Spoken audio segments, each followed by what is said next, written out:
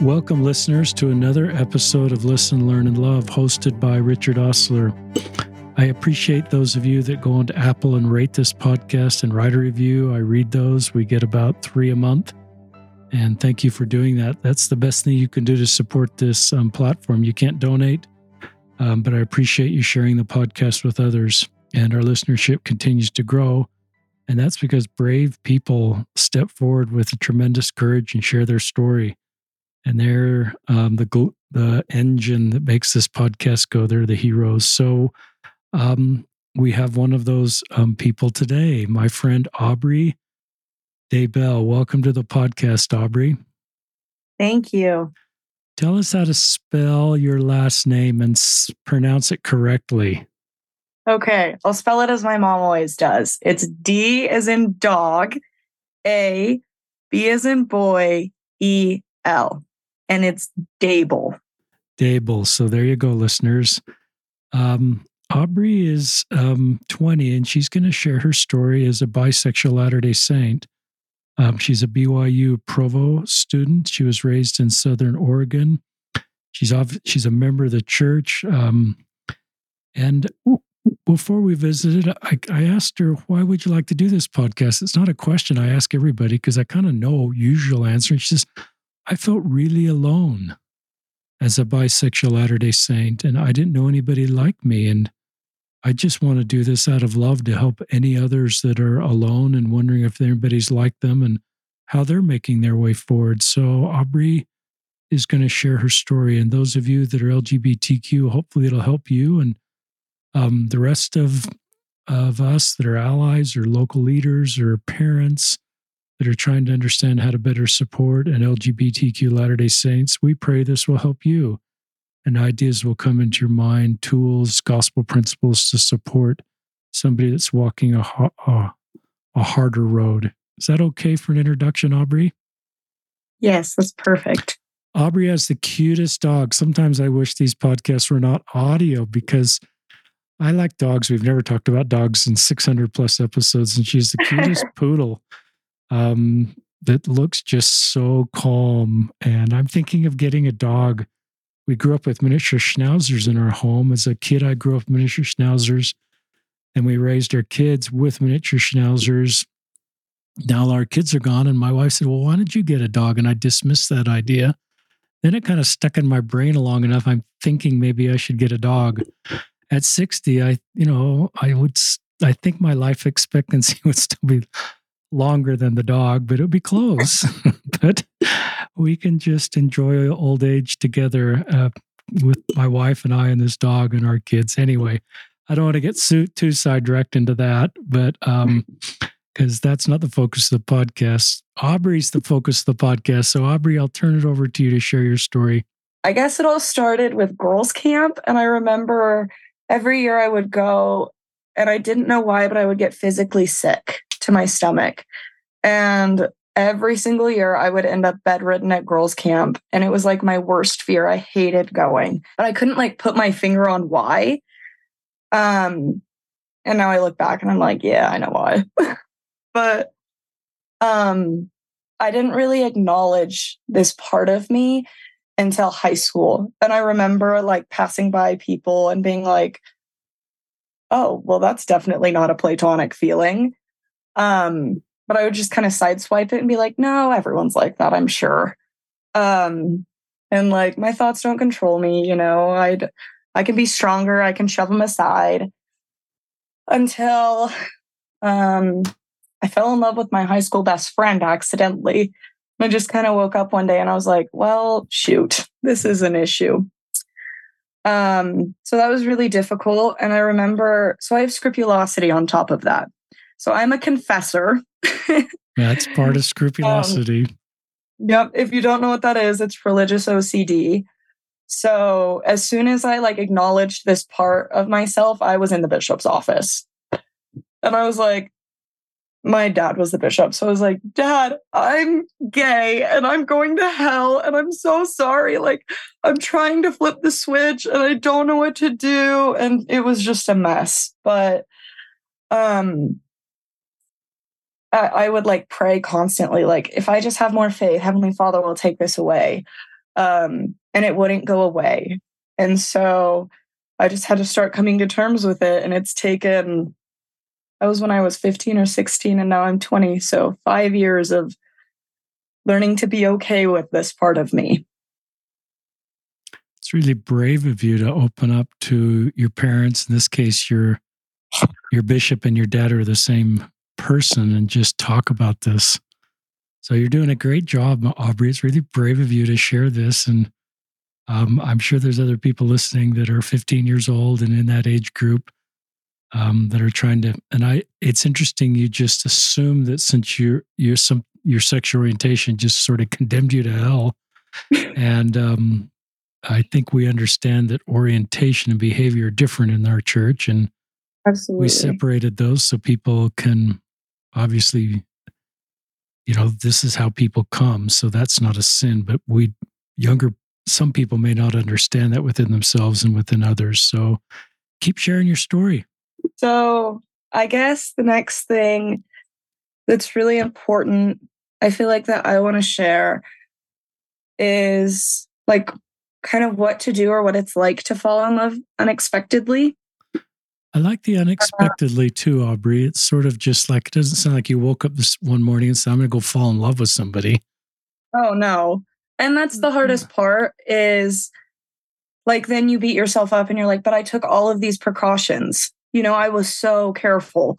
And especially with my OCD, I was very like, check every box. I will not fall into this. I will never make a mistake. I have this in the bag. And so like when I had that realization, it was like, oh my gosh, what do? I failed. Like I failed my mission. And so I went through that for about 2 years and just wrestled with it. And it was like, what do I do? How do I cope through this? How do I find God? That was really my main anchor, because I've always had like a really strong testimony. I've always been the girl who gets up every fast and testimony meeting, and I bear my testimony, and I love to raise my hand in church. I really, really love God. He is my best friend. So this was hard to balance being in love with my best friend and wanting that so bad, and also putting God first and knowing how to balance that. Like, how do I honor both parts of me? So that was really, really difficult. And it got even more difficult when I told her. And I just kind of broke down and I was like, listen, this is how I feel, but God comes first. And he always is going to, but I feel like it's not something I can like hold in anymore. It's hurting me. And so that just ended really badly. And that was really hard.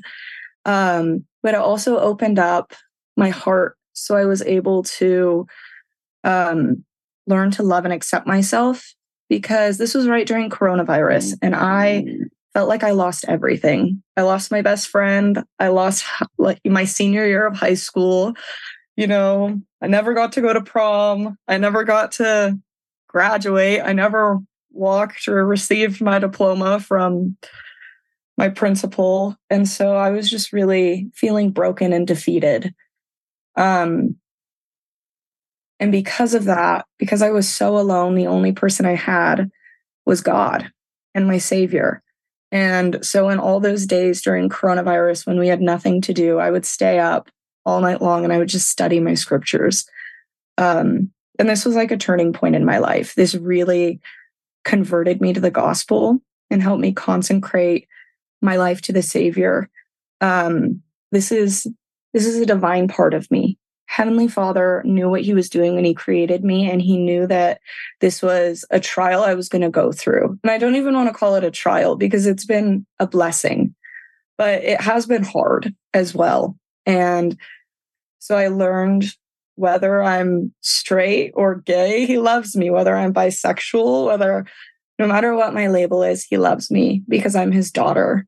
And through that, I was able to learn, like, it's okay. If I fall, if I make a mistake, and if I mess up, he has my back. And so just learning to have grace for myself, because I never had that before. So So yeah, losing my best friend sucked and it was really hard, but it really led to me relying on the Savior and really just connecting with him. I love that part of your story. I love the word, you unexpectedly fell in love. And I assume your friend didn't know that those romantic feelings that you had, that she perhaps wasn't picking up on. And that's sometimes from people, what people tell me is the nature of these relationships, but you bravely opened up and it sounds like it just kind of was the end of that friendship, and that can be painful. And a lot of times people don't know quite how to respond to somebody that's got, a best friend, guy friend to a guy friend, a woman to a woman friend. And often they don't have any tools to know what to do with that. So it seems like, especially in the high school years, that usually doesn't end very well. Not always, but it sounded like in your situation. But I love your courage to open up to her, even though you knew that would risk the relationship. And I love then where you took a really difficult experience. It's a sign of your character. You said, I'm going to work with God and kind of figure more of this out. And I love that about your story is you develop this deep relationship with God and recognize, I'm not trying to put words in your mouth, but who you are, bisexual, gay, is okay with God. Absolutely. And I don't think, listeners, that changes church teachings or church doctrine, but it just puts Aubrey on the same moral footing as straight Latter-day Saints. And she doesn't look in the mirror and feel shame for the feelings she has at times for people. And I think feelings are okay. I think sexual orientation is okay. And I think de-shaming normal feelings that are hardwired in us is okay.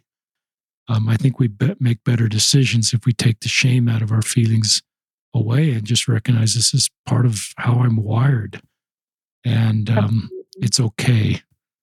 And if you've got scrupulosity in there, I think you've got other challenges, because if you have feelings for the same sex, I'm not a therapist, listeners, but I hear enough of these stories that you may think, well, this is, I need to confess all of this to, the bishop or the stake president or God. And that may give temporary relief for someone with scrupulosity, but just reinforces a cycle. It's like washing your hands.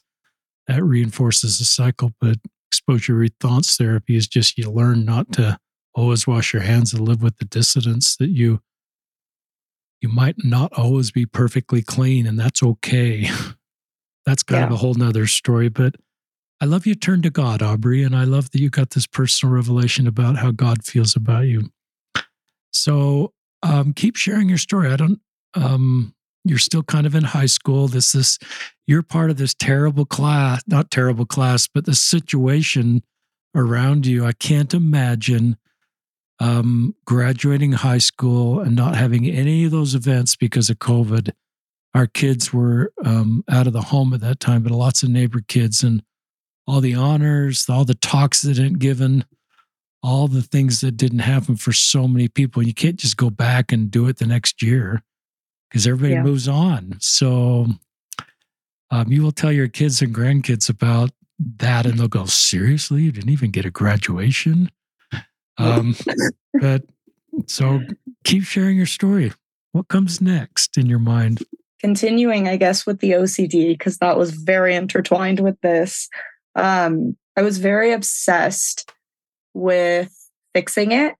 And so I would try to date. And I tried so hard to force myself to have a crush, We're talking men now at this point. On a boy, yeah. And so I would go on these dates, but it was so hard. And nowadays people call it the ick. So I don't know if you know what the ick is, but it's like... I don't. It's like you go on a date and they're a nice person, but then something happens and you're like, ick, I can't do this. No, I'm done. And so that happened every single time that I would ever date someone. I would just freak out and panic. And I was like, no, this is done. I can't do this. I don't feel safe. But then I would feel guilty because I needed to be dating And so that part of high school was really difficult. This inner battle of I should be going on dates. I don't want to go on dates. Going on dates makes me want to throw up. Like, this is so difficult.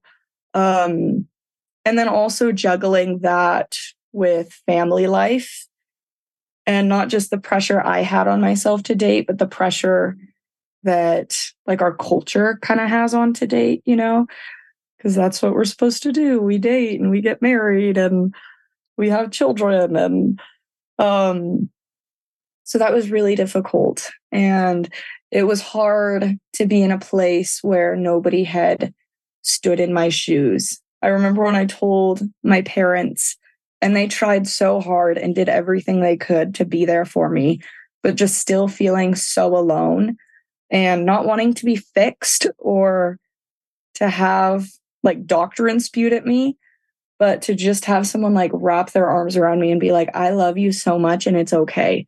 Like, you don't have to go date a boy. You don't need to get married. Calm down. Like, God loves you. You have a place here. I think it was Ben Shalati. He was talking to Charlie Bird in one of their podcasts, and he said, like, I have a space for you on my pew. And that's always what I've wanted to hear. Like, just look at me and say, I have a place for you. I get it. You have these feelings, and it can be so controversial, especially like within myself, because it's this battle of this doesn't feel bad. This feels so beautiful. But I also love the church, and the church is telling me it's bad. So it's this inner battle. And it's like, but what if I left? What if I stayed? Would I still have a place? So it's just this inner battle. And I've just always wanted someone to like look at me and be like, it doesn't matter what choice you make, you have a space on my pew.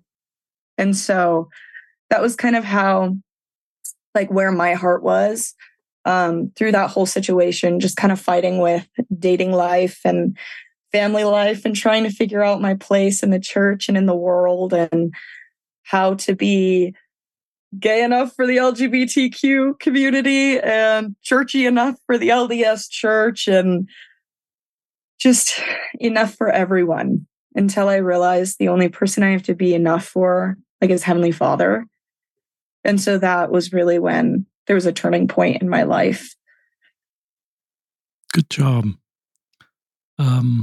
It sounds like your parents have been good parents. They may not have, like me as a parent, done everything perfect, but it sounds like what are some of the good things your parents have done? They just sit with me in it. So there have definitely been a lot of fights, but at the end of the day, I remember one specific experience. It was during COVID, and so I couldn't go into the temple. And the temple is like my safe haven. Basically, live at the temple. But my mom went there, and I was just crying and like finally, like, really poured my heart out to her. And I was like, "This is where I stand. This is what I'm feeling." And like she just broke down and hugged me, and she was like, "I don't care which path you take. Like, you're my daughter, and I love you, and that will never change my opinion of you." And that was just like so touching, because I'm very stubborn and a little prideful. And so a lot of the battle in me was like, I'm going to fight this until someone says, like, it's okay if you leave, I'll still love you. And it's like, I just want to know, no matter what, I'll be loved. And so then it can be my choice and not somebody else's. So I remember my mom just saying that, and I just like felt the spirit come, and it was like, you can do this. She's gonna love you no matter what. Just trust me and keep walking. And so that's what I tried to do. I love that, Aubrey, and I love what your mom said. I think as parents, I love what your mom said. Tell our listeners why you love the temple.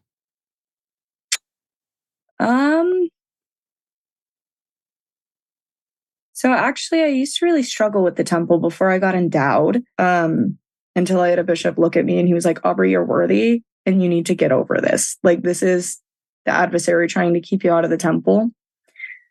And then he encouraged me to go get my endowments out. And in the endowment session, I have like never felt the spirit stronger.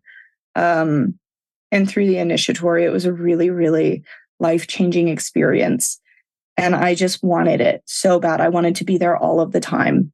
So when I was attending BYU Idaho, before I came to Provo, that was one of the loneliest times. Like we had said before, it was one of the loneliest times of my entire life. BYU Idaho really does not have a community for my people. And it was really hard. My mental health got really bad, but I always felt love and peace when I was in the temple. And I would go to the temple like 2 or 3 times a week. And it was just this safe haven where I could feel God's love and like I was wrapped in his arms. And that's always how the temple is for me when I go. It's like a safe haven from every problem in the world. I can just go, I can feel peace, and my mind is calm and my heart is softened, and it's a place where my OCD can't get to me. And it's just a breath of fresh air, and I love it. That was great. I love the words you used at the beginning of that segment. I didn't let myself have a temple recommend. And I think that's only a phrase someone with scrupulosity OCD would say, because I think everybody else was telling you should have a recommend. It sounds like it, and you were telling yourself, you made the decision that I wouldn't let myself have a temple recommend.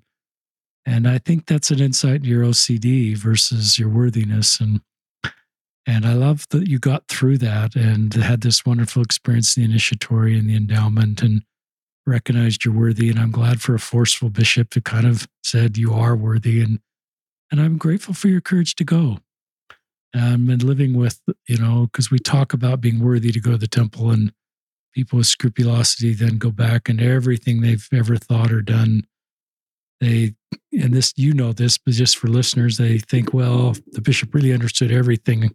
Then they want to reconfess, and that's the compulsion. That's the washing your hands, and it gives you momentary relief, but it's not the long-term path to healing. So that was great. Talk about, I'm just looking, we have an outline here, listeners. I don't know, we're kind of in section 3. I don't know if there's more in section 3 or if you want to talk about section 4. Yeah. Well, let's go over one more part of section 3 and then we can skip to section 4. Okay. So I've had a few times where it's just been like smacked in the face. Heavenly Father sent someone into my life and insane like coincidences have happened in times where I really, really needed it. So first it was with my friend from high school, where it was really, really difficult. But I needed that experience. And then when I was at BYU Idaho, I was filling out my mission papers, and I was told that I wouldn't be able to proselyte because of different mental health struggles that I face. And it broke me, especially because I was already going through everything with my sexuality. And I just broke down and I was crying. And I just said this little prayer. I was like, Heavenly Father, I feel like I have no purpose. I can't serve a mission. I feel like I'm never going to get married. I just feel lonely. Like, what is it you want me to do? Paul literally says, you have the capability to serve, go serve. And I was like, I can't even do that. Like, what the heck? I feel like you're taking everything from me. So I said this prayer and I was just like, Heavenly Father, I need you to send me someone, and I need you to send them and be a light in the tunnel for me. I need somebody who can show me that I can love and be loved, and show me that you do have a purpose for me. So that was on Wednesday, and I flew home. That was the end of the semester. I flew home for Christmas break. And on Sunday, my best friend's mom met with me. She just happened to be at the singles ward. And so afterwards, she met with me and she was like, Aubrey, my parents are service mission leaders. Would you consider a service mission? Because she had heard my story. And there's another service missionary in your area, and we'll get you guys into contact. So when that happened, like my whole heart was changed. And this service missionary was that light in the end of the tunnel. It was the person who was like, okay, maybe I can do this. You know, maybe God does have a plan for me, because he had a plan for him, you know, when his life has been so difficult and he's had an insane journey, like Heavenly Father really has used him as such a blessing to so many people. And so that gave me so much hope. And then I ended up on a service mission. And I just realized, like, I don't know if I'm going to get married, you know, to a man, to a woman. I don't know if I'll be single. I don't know God's plan for me.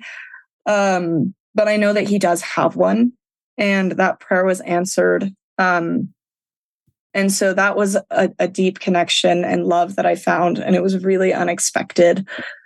And then after that relationship so we both weren't on missions, and it was just kind of complicated, and we got really close and good friends. And then our relationship kind of ended, and I met another person and unexpectedly fell in love again. And this was really difficult, because I was really like, I'm not dating. This is the single life. I am hanging out. I love this. I'm going to school.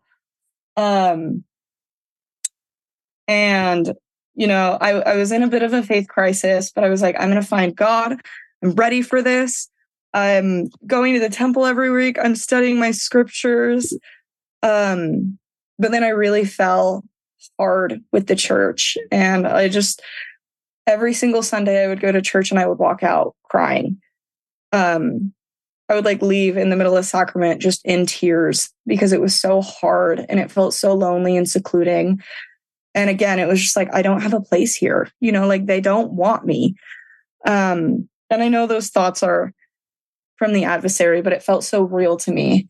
And so I had finally decided, I was like, okay, God, I'm leaving the church. I'm not leaving you, but I'm leaving the church. I can't do this anymore. And I had made that choice. Afterwards, I had a friend, and we quickly became best friends, and it just flipped my world upside down. And I felt so much love, and it was just such a huge blessing, and so unexpected. And we ended up falling in love pretty quickly. And I was so angry. I was like, Heavenly Father, what the heck? I went to church, you know, I did all the things. I didn't want to go to church. And now you're like throwing it in my face. I feel like you're mocking me. And it was so complicated, because she brought the Spirit into my life. And I was like, I don't understand this. You know, I've never felt closer to God, but like, I can't have a celestial relationship. Like, what do I do? There feels like no solution. And so that was really difficult, and just had to work through that. And so that was the last time that I was like, just hit by a train, and totally fell in love unexpectedly. And Heavenly Father was like, okay, I'm going to really help you out, but I'm also going to make life really difficult. But I've learned so much from that experience. And I was able to really learn, like,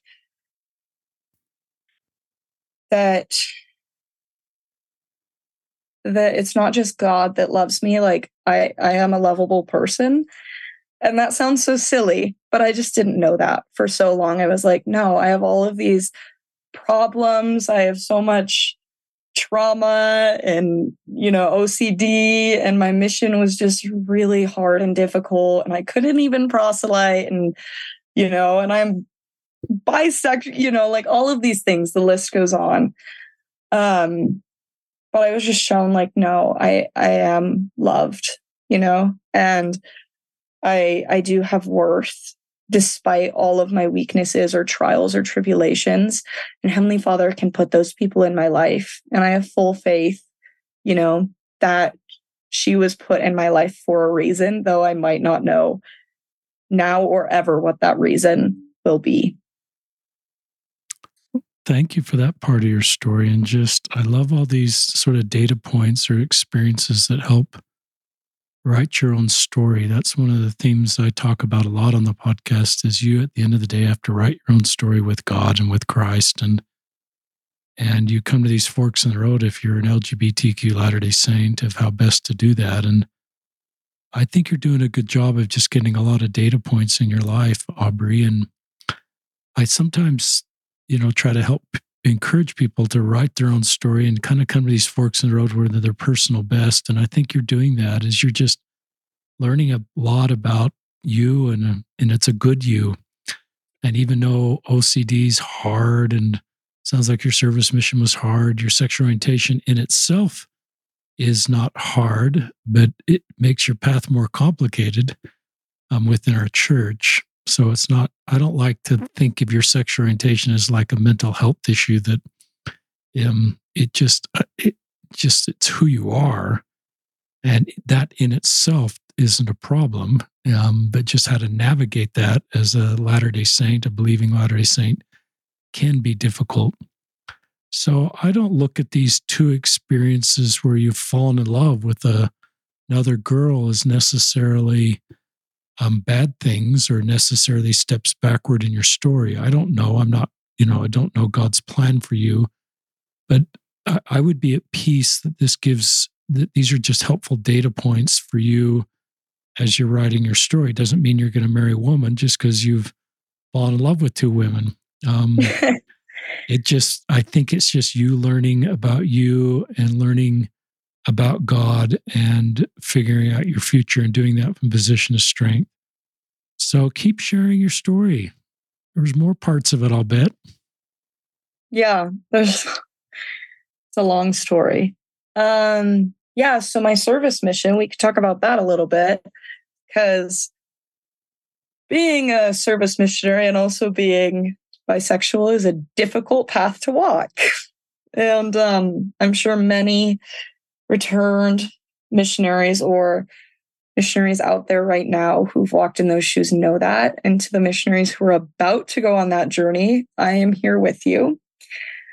So in the ending half of my mission, when I moved to Utah, I got to serve in Salt Lake at Welfare Square. Cool. And at this point, I was publicly out. I had been publicly out for a while.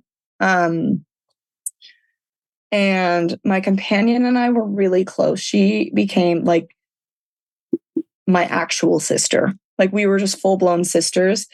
But rumors started to spread around the mission because people knew about my sexuality, and around our service assignment, which was really difficult. And one day, my SMLs, my service mission leaders, you can't go back to Welfare Square because these accusations have been made against you. And that was really, really difficult for me. But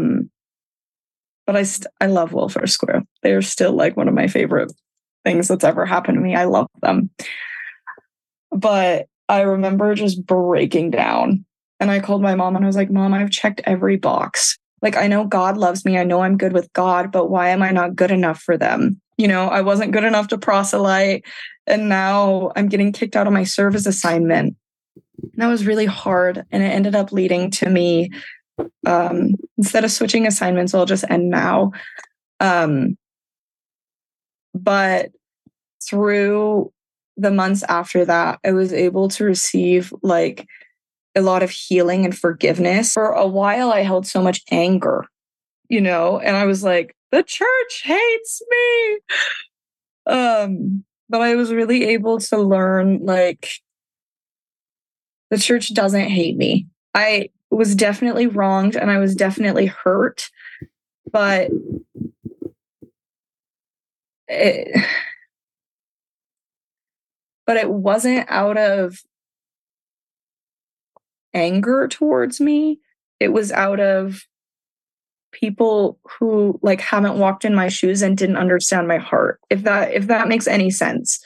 And so that was actually a lot of the reason I also wanted to come on the podcast, because I know there are so many people and it's not their fault. I was that person before I recognized and came to terms with my sexuality, but they've just never been exposed to this. And that was painful, but through that experience, I was able to really show them who I was and share my experience after the fact. And it changed a lot of hearts. But also, the beauty of the atonement is we can also feel healing and forgiveness. So that's something I really learned from that experience that was super difficult, but a huge growing experience for me. These are difficult experiences, Aubrey. It's not just a one-off. I respect for serving a service mission and all the work you did, including Welfare Square. And it sounds like you love Welfare Square and they loved you and you did a lot of good there. And then this experience happened. And to me, listeners, anger is a secondary emotion to pain, the pain you felt of being misunderstood, judged incorrectly, being separate, and that can lead to anger, and that can obviously lead to the church because this is a service mission. So I sort of connect those dots. But I'm glad you're able to get through that and show grace back to, and show grace back to whoever. And also there were people that reached out to you and apologized and recognized that this was painful for you, but also respect for you to sort of hold both of these at the same time, your testimony to the church and that the church is sometimes painful for me, and sort of live with both of those, and why other members are having a different experience where their church experience may not have anything that's painful. It's the balm of Gilead. And so I hear your story and I think, and we're not done with your story, but I think of our responsibility. I think of Elder Gong's talk for some reason as you're talking, where he talked about let's make room at the inn. And what can we do as Latter-day Saints to help everybody feel like there's room for them at the inn, just like in that powerful parable. And so then I think of, sometimes I talk about square pegs and round holes, and there's a lot of round holes in our church culture where square pegs where there's a lot of square holes. And well, either way, I guess I'm going to go back to round holes. There's lots of round holes and there's lots of round pegs. And sometimes a square peg comes along and you're a little bit of a square peg, Aubrey, because of your sexual orientation, and you can't sort of become a round peg to sort of belong and fit in. So what can we do? Well, we could just tell you to become a round peg, but I think this is who you are. So it's our job, like Elder Gong is inviting us to create square holes. So you feel loved and supported and a feeling of belonging, and recognizing that we're better off with you in our church, and you bring unique gifts and perspectives, and being part of a marginalized community, you may be able to reach out and help others that are marginalized and show empathy and compassion. So the inn is stronger with you in it. It helps us be able to do more good. But respect for you navigating complicated and sometimes difficult experiences in your journey to try to make the church work. But respect for serving a service mission. We've had service missionaries on, and my feeling is those need to be normalized as equal to proselyting missions. And even though you want to serve a proselyting mission, our culture sometimes doesn't see them that way. And then you feel like you're not a real missionary. I don't want to remind you of some of the language you might have heard, but I think God would see you equal to a proselyting mission and know the desires of your heart and the good you're doing. So I hope as a culture we improve and recognize all types of service, including military service. There's some that feel impressed to serve, and it's an honorable service in their country, and that a proselyting mission or a service mission. And I hope in our culture we equally celebrate those stories and maybe have homecoming talks for those that have served in the military and share their experience and recognize their courage to go serve their country. If that's how they feel best way that they can honor their baptism covenants is to serve their country. That's a tangent, listeners. I've done 2 big tangents now, miniature schnauzers and the military. So Back to you, Aubrey. Keep sharing your story. Yeah, so I was actually really blessed on my mission. I was surrounded by so many people who lifted me up, and I never felt like I wasn't a real missionary. Good. Because beforehand, before I served, I did. And I was like, yeah, there's no way. But I was like, I'm not going to be a real missionary. I'm going to, I was built to proselyte. I was not built for service. I love to share the gospel. So I'm going to be throwing away my talents, is something that I had been told at one point, and that was really difficult for me. But when I got home, everyone was so supportive. Good. And when I met the service missionary who was able to kind of set an example and forge the path for me, I was so blessed. And so it was really amazing because I had so many people at home that knew me. They knew my story. They knew that, I liked both genders, and it didn't matter to them. It didn't change their perspective of me at all. I was so loved and so accepted by so many people. And I just felt lifted up and strengthened. So my service mission was actually beautiful in that way. It was definitely hard. And I struggled a lot with my mental health and some other things, but I had so much support. And I know that that was a true mission because I watched the other service missionaries in my mission and the ones who came before me, and I saw them change so many lives and bring people to the gospel through their service and not the words that came from their mouths. I think that something really important that I want to bring up is maybe for parents of kids who might be in similar shoes as me. And I can't speak for all kids, but maybe how we can better support our children and stand by them. I know for me, like I said earlier, I just wanted to feel so loved. And I think that's something really important is making sure to really be conscious about inclusion. There were times where I felt so secluded because of my sexuality. Just comments being made on the sides because people didn't know that I was bisexual. They just assumed, that I am pretty straight presenting. So that was kind of the assumption about me. And just being really conscious and careful of what we say and making sure that we're speaking with love. And I am totally calling myself out right now. I'm like, I need to work on this myself in so many areas because it's not just the LGBTQ community that faces this. We all do in some way, shape, or form.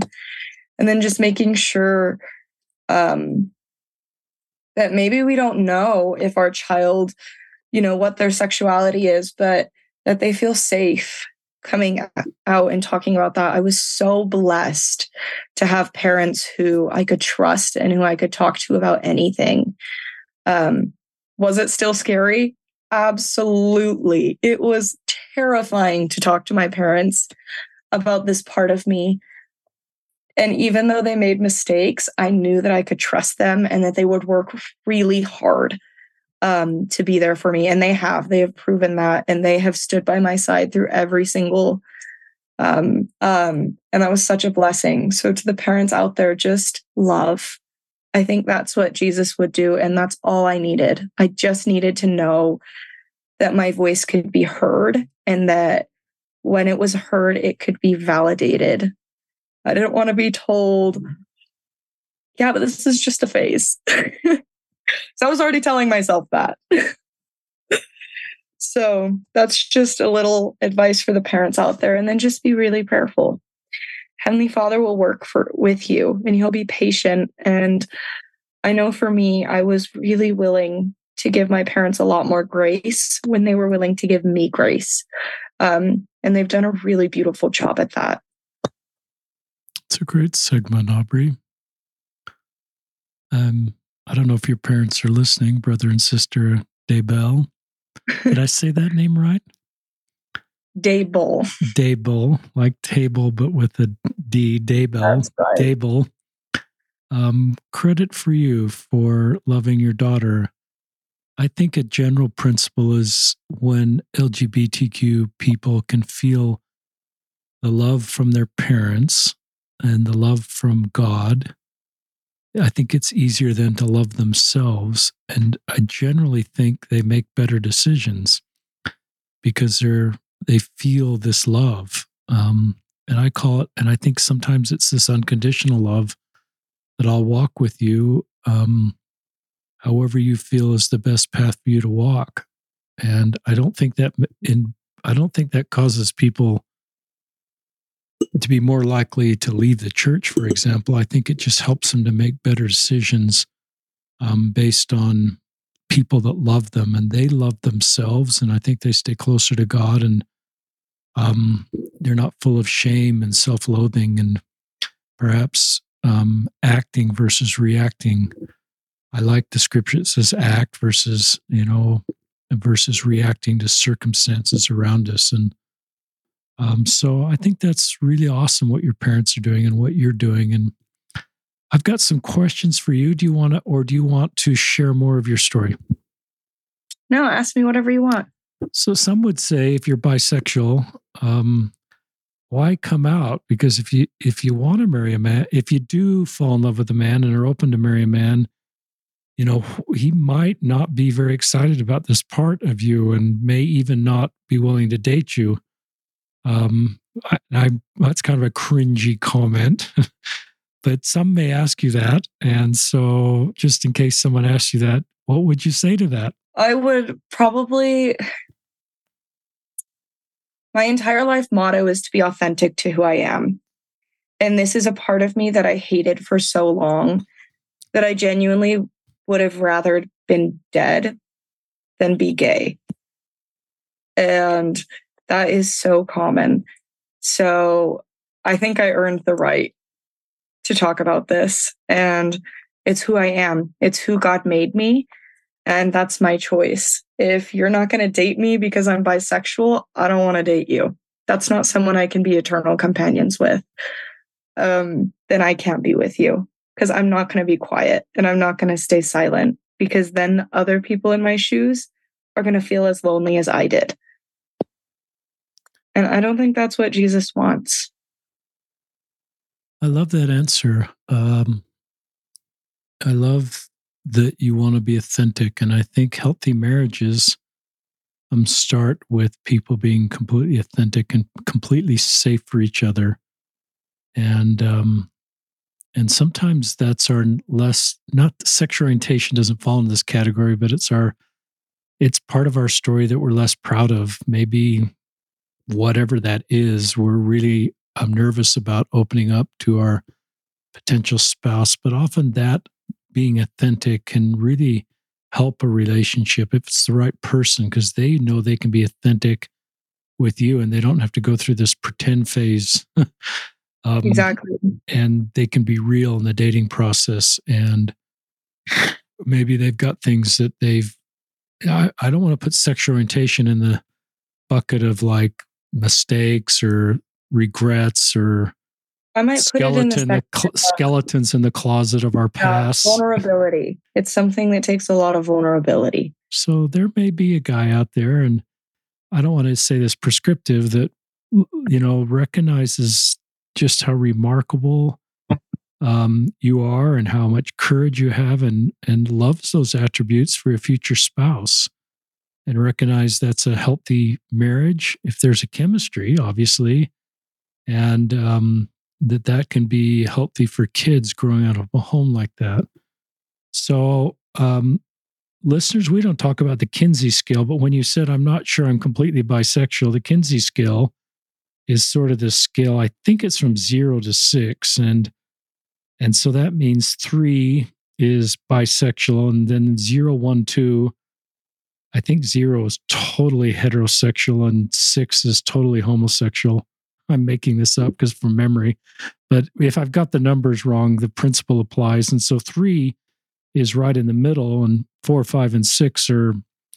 And so some people, like Tom Christofferson, I've heard him talk about himself. He sometimes adds a number jokingly beyond the Kinsey scale to describe how homosexual he is. And I like that about Tom, that he just owns that he's completely gay, and he's even one more step than the Kinsey scale. And I think that's just Tom owning who Tom is. And I think that's terrific. And sometimes we have someone on the podcast that is bisexual, and sometimes they lean kind of in this maybe one number past bisexual. Do you want to talk more about, because some people would say, well, there's no one really bisexual, either gay or straight.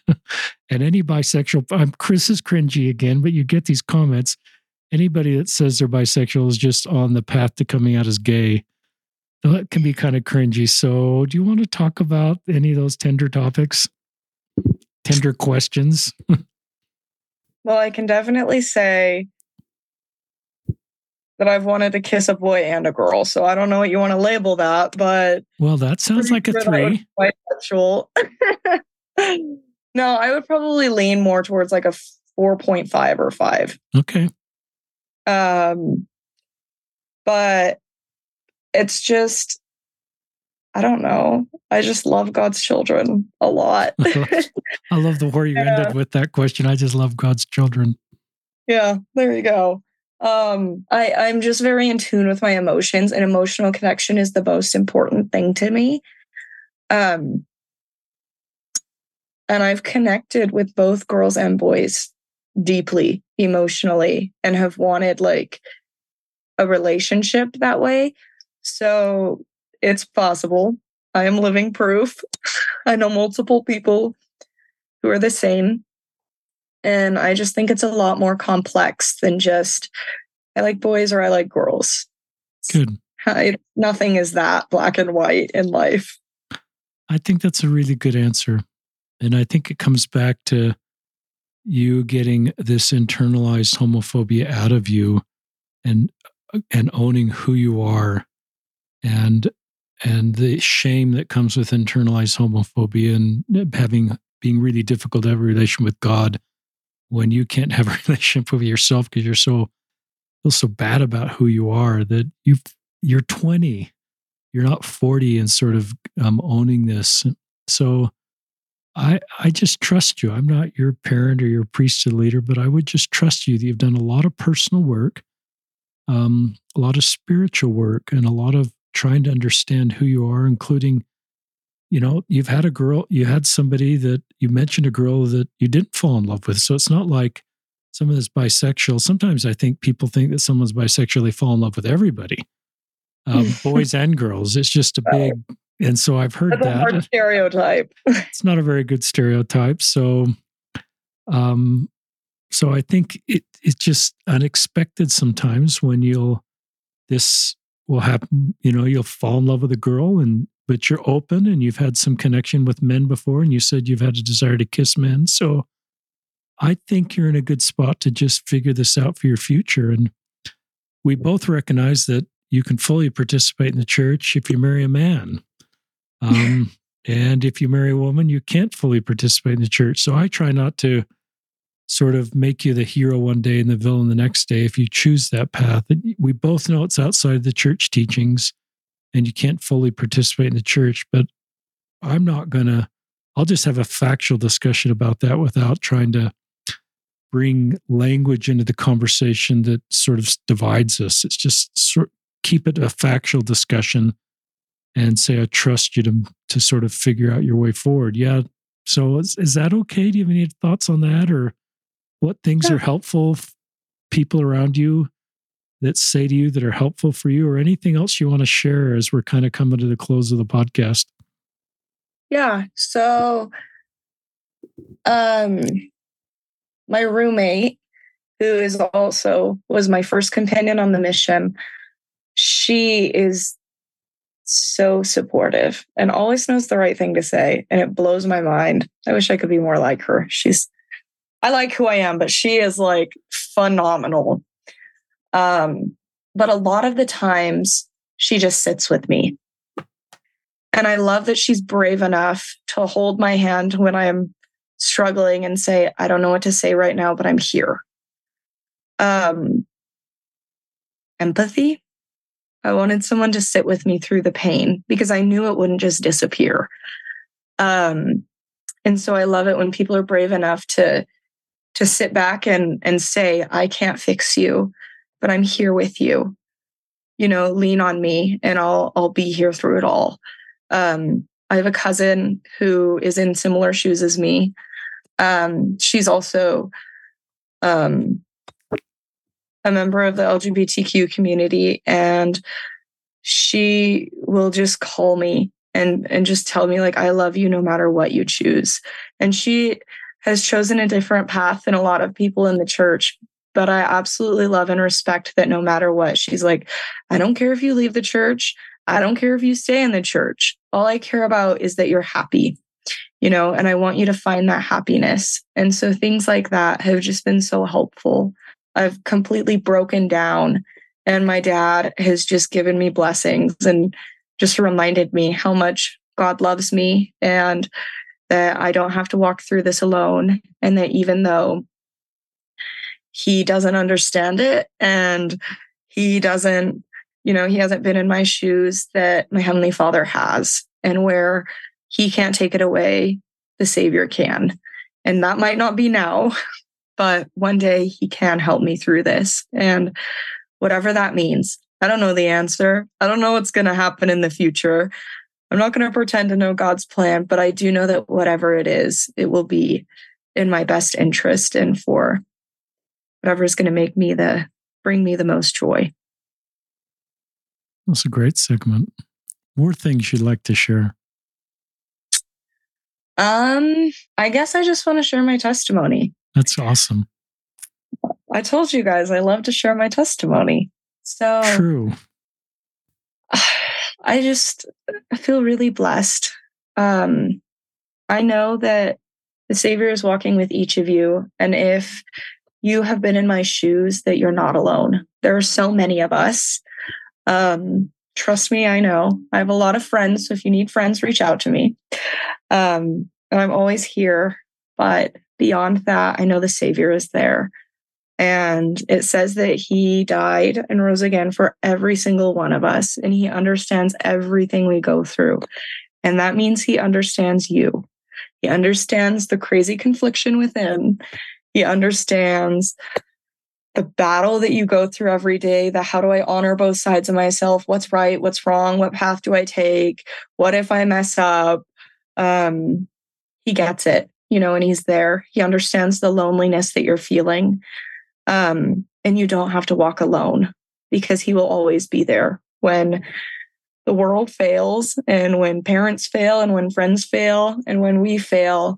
He won't fail if we lean on him. And so I just want to say I'm grateful. I'm really grateful for everyone who stood by me in my path and for the people who've loved me even when I've been really difficult and who are patient when I struggle to have patience for them on my journey. And I love the temple. I already said that, but it's a place where I know I belong. And I know that Heavenly Father has a place for me. And I promise you, he has a place for you too. And I say those things in the name of Jesus Christ. Amen. Amen. Aubrey, that was just terrific. Thank you. If there's friends and family listening that she's named or not named, there's a lot of, I think both of us, I just feel impressed to thank you for all the love and support, just like Aubrey has done for her and all the people that sat with her and to try to fix her. You said some great advice to all the rest of us on how to support somebody. So if you're one of those people that have been mentioned or one of the people that haven't been mentioned, you're specific. I'm supportive of Aubrey. Know that you've made a difference, and Aubrey is where she is right now and who she is, and be able to bear a testimony like that because of family and friends.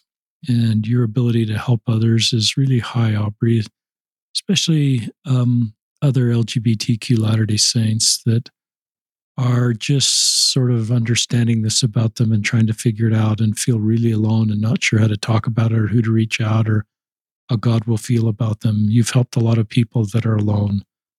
So great job. Well done. And you have a great life ahead of you. And you are young and have sort of gotten to where you are at a young age. You're not 30, you're 20, and you have a great life ahead of you. And you've done a lot of work to get yourself in a really good spot. So this is Richard Osler and Aubrey Dabel. I think I said that right. Signing off from another episode of Listen, Learn, and Love.